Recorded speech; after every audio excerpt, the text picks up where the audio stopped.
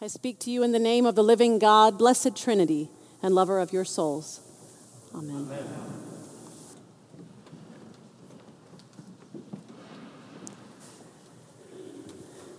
After graduate school, I was working in North Carolina and had just gone through a breakup. It was a bad one, and that I had been cheated on. So my friends made up a ridiculous name to call my ex so that we could talk about it without ever having to say her name again. They called her Susie Arugula. Now, what made the breakup so rough was in part that Susie lived on a main road near my work. This meant that to get home each day, I had to drive past her house. And I couldn't help but notice if her car was in the driveway or not, or if she'd picked up the Amazon packages at her door or not. And I didn't mean to notice, usually. But one day, at the end of that week, I noticed her front windshield smashed in. Now, you may have guessed by their stellar renaming capabilities that I have some remarkable friends. And I know they love me. So as soon as I saw the broken glass, I called them on three-way and asked, "Yo, did you just bust up Susie Arugula's windshield?" And by the sound of their laughter, I was worried I would soon be bailing my friends out of jail. But alas, they didn't do it. Turns out a giant oak tree branch did it. And you know how that tree's decision to bust up Susie Arugula's windshield made me feel? So good. So good, right? My friends and I loved it. We did a little victory booty shake on our wee dance party that night. Because for just a brief moment and a rough week, it felt like the universe was on the side of the good guys. We didn't have to take matters into our own hands. Karma, fate, destiny, something bigger than all of us tipped the scales of justice in our favor. Hey, all you Christians in the room, have you ever felt like that? Felt good because someone who wronged you got what they deserved? I'd take a raise of hands right now, but I worry it might look like the wave at a Guardians game if I did that. That desire for cosmic revenge is just as common to Christians as it is to every other human being on the planet. And it's just as common for contemporary folks like us as it was for the ancient ones. Think about this for a moment. There's only one book from Scripture that in its entirety is in our prayer book. What is it? The Psalms. Why is that? Well, I think the Psalms speak to us so deeply because those musicians and artists, they wrote poems and songs that are emotionally real. When they hurt, psalmists ask God to throw a spear through their enemies' hearts. And when they rejoice, their words dance. They feel what they need to feel about whatever's happening, and they're unashamed to let God and everybody else know about it. That's why we use their words to pray, part of our prayer book. See, there's a great song that came out in the last decade. I don't know if any of you have heard it by Jaron Lowenstein called Pray For You. It opens with a narrative, not unlike my opening story. He's a guy who just went through a breakup.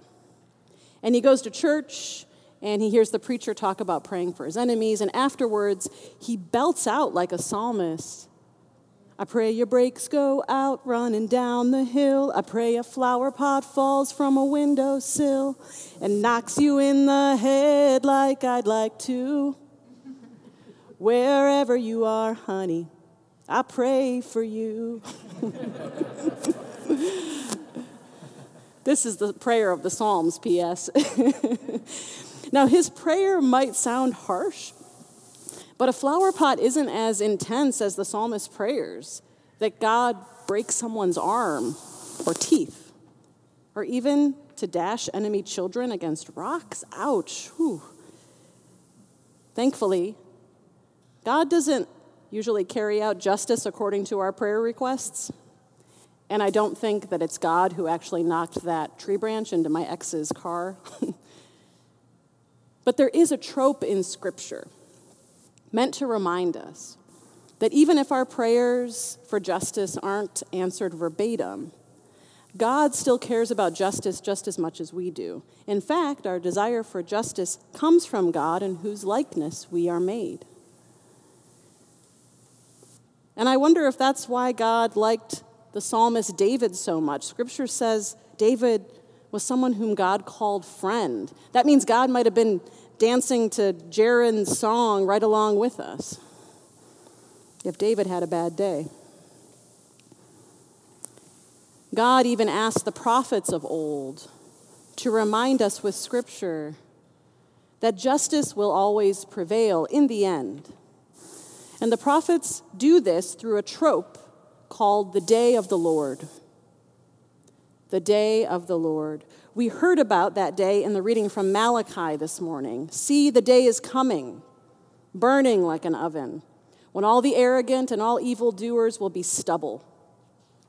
The day that comes shall burn them up, says the Lord of hosts.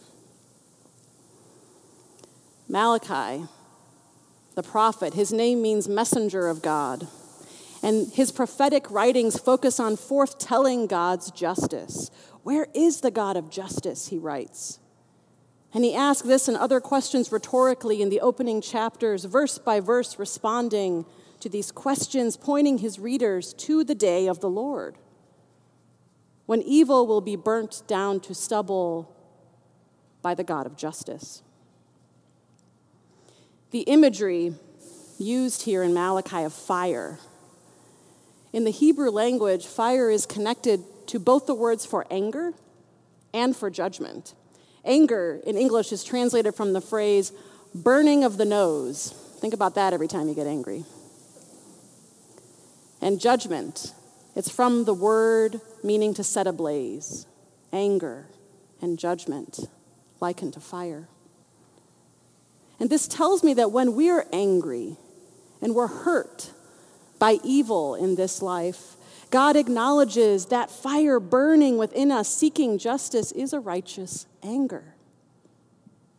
As long as we can direct that righteous anger and judgment to prayer for the day of the Lord. For God's justice to prevail. Because if we're praying with our anger and our judgment, we're not out there smashing windshields, trying to take justice into our own hands. The flower pot prayer is a lot better than becoming known as that flower pot sniper, although it might make a good Netflix series. Malachi assures us that only God has the skill to yield fire's judgment justly. It's Malachi who gives us the language of God as the refiner's fire. You've probably heard this before. And a refiner is the same Hebrew word for a goldsmith. God's skillful burning in judgment will not destroy but create. Or as at the end of the day in today's reading from Malachi puts it, the day that comes shall burn, but the sun shall rise with healing in its wings. Now, in Christianity, we don't often think of the day of the Lord as a day of fire, right? We commonly think of it as Sunday. We sing songs like, "This is the day that the Lord has made." Not quite the same feel that you get in Jewish tradition. As Christians, we tend to focus on the healing bit, but it's all about the same day. The Jewish day of the Lord and the Christian day of the Lord come from the same tradition. So why are they so different feeling? Well, they're two sides of the same proverbial coin. We just each focus our attention on a different part of the day. And it can get confusing in the text because the Christian calendar and the Jewish calendar have different starting points. Our contemporary culture follows the solar calendar, but Judaism follows the lunar calendar. So the Jewish day begins at moonrise, not sunrise. This means that for the Jew, the day of the Lord begins in the dark. And it's in that dark moment when we need justice the most that God's fire is sent to light our path.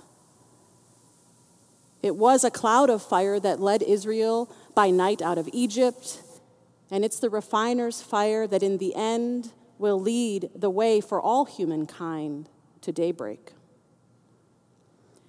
Jesus points us to this eternal daybreak in today's gospel reading. He too speaks in that same day of the Lord trope. We heard it in Malachi, we heard it in the Psalm, we hear it on Jesus' lips today.